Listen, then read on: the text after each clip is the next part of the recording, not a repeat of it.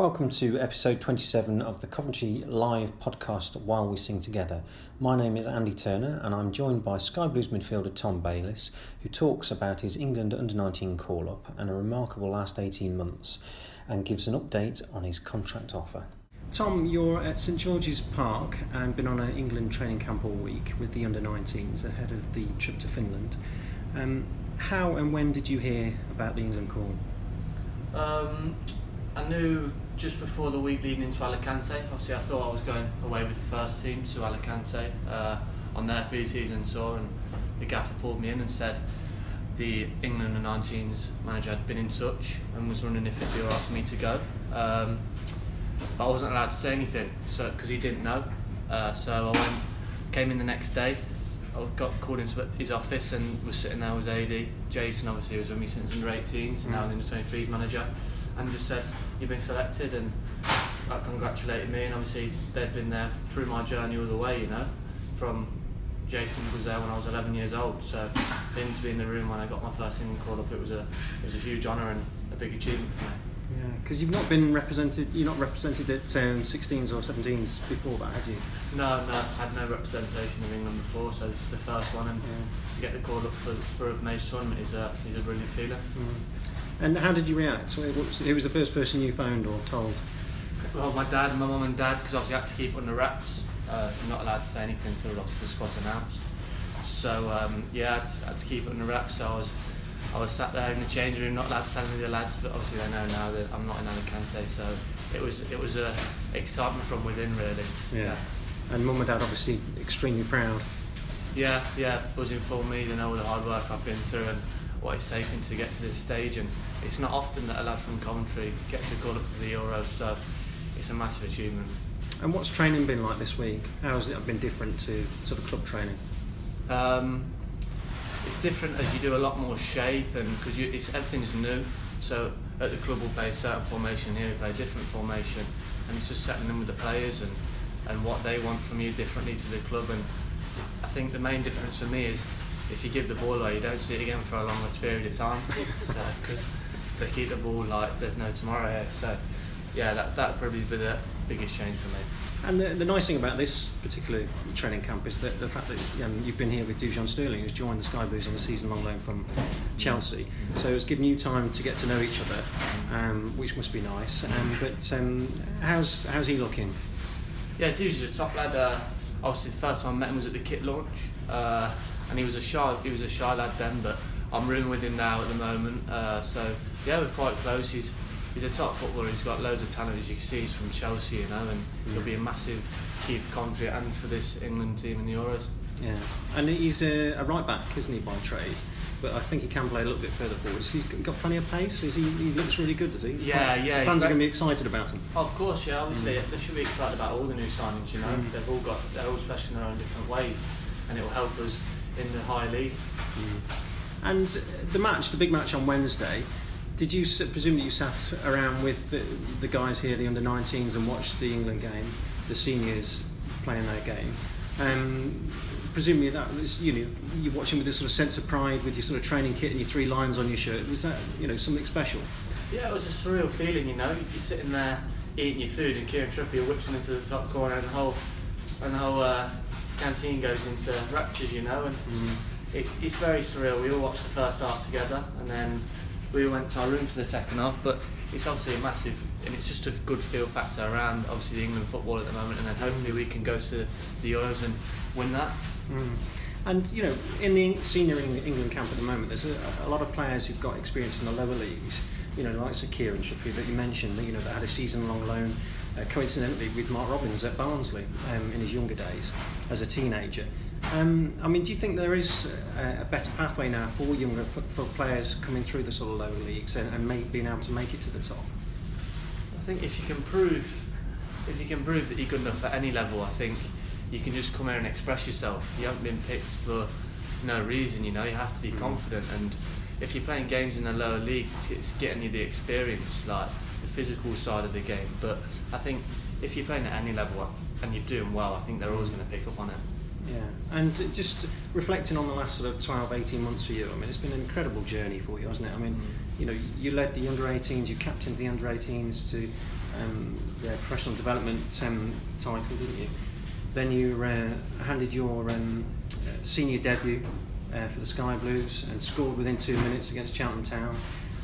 Virtually ever present after that point, which is an incredible achievement in itself. And then obviously played your part in the playoffs and getting promotion. So can you believe, and then topped now by an under-19 call-up, can you believe how far you've come in such a short space of time?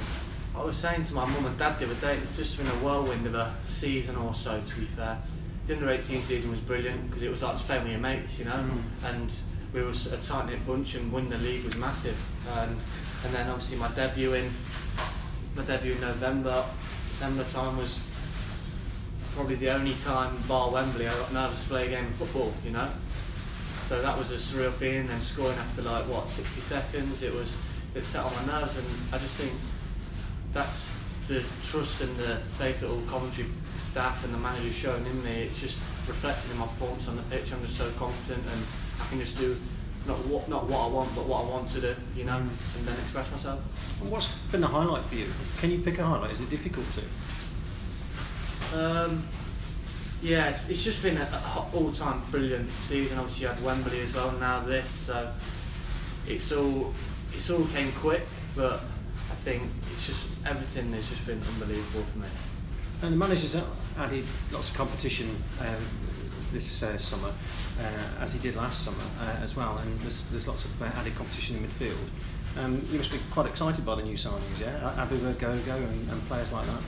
Yeah, well obviously I've only been with them a week before I've had to come here, and as I said, they're all very good in their own ways, it's going to be tough, but I think competition's healthy in the squad, and I think we'll all drive each other on, and hopefully it'll show in our performances on the pitch. Yeah, and you played in a variety of positions last season. What is your sort of favourite or best position, would you say? Is it in the middle? Yeah, central midfield is definitely my favourite position, but if I'm playing football on the right or in the 10, I don't mind. I'll do a job for the team, and I'll do what the gaffer asks of me. Yeah, and the club have offered you a new contract, and Mark Robins told Fans Forum recently at kit launch that you'd indicated that you're keen to sign. And how's that going? Well, obviously I've been offered a new deal. We're in negotiations with the club, but yeah, I think to challenge myself at a higher level, I don't think why I shouldn't be thinking that's an option for me, to try myself at League One and have another good season with Coventry and hopefully get promoted again. Yeah, I mean, do you feel that that playing first team football rather than development football, if lads move to bigger clubs and end up sort of playing development football rather than first team football, I mean, it must be so much better for your development if you're playing against men in competitive games week in, week out. I mean, is that how you see it? Well, yeah, using myself as an example, if I was playing in under 23s right now at Coventry, I wouldn't be here now, So the first team football's given me that stage really to go and do what I can do, and I think it just gives you that extra experience. And obviously you've got people like that are the experienced heads in, like Michael Doyle, Tom Davies, that have been there, done that, and it does help you massively as a player. It develops you certainly in the mental side of the game and the physical side of the game as well. But I think there's nothing wrong with playing in the 23s league, but I just think for myself and personally, if I wasn't playing in the first team, I wouldn't be here right now, sat in the England shirt.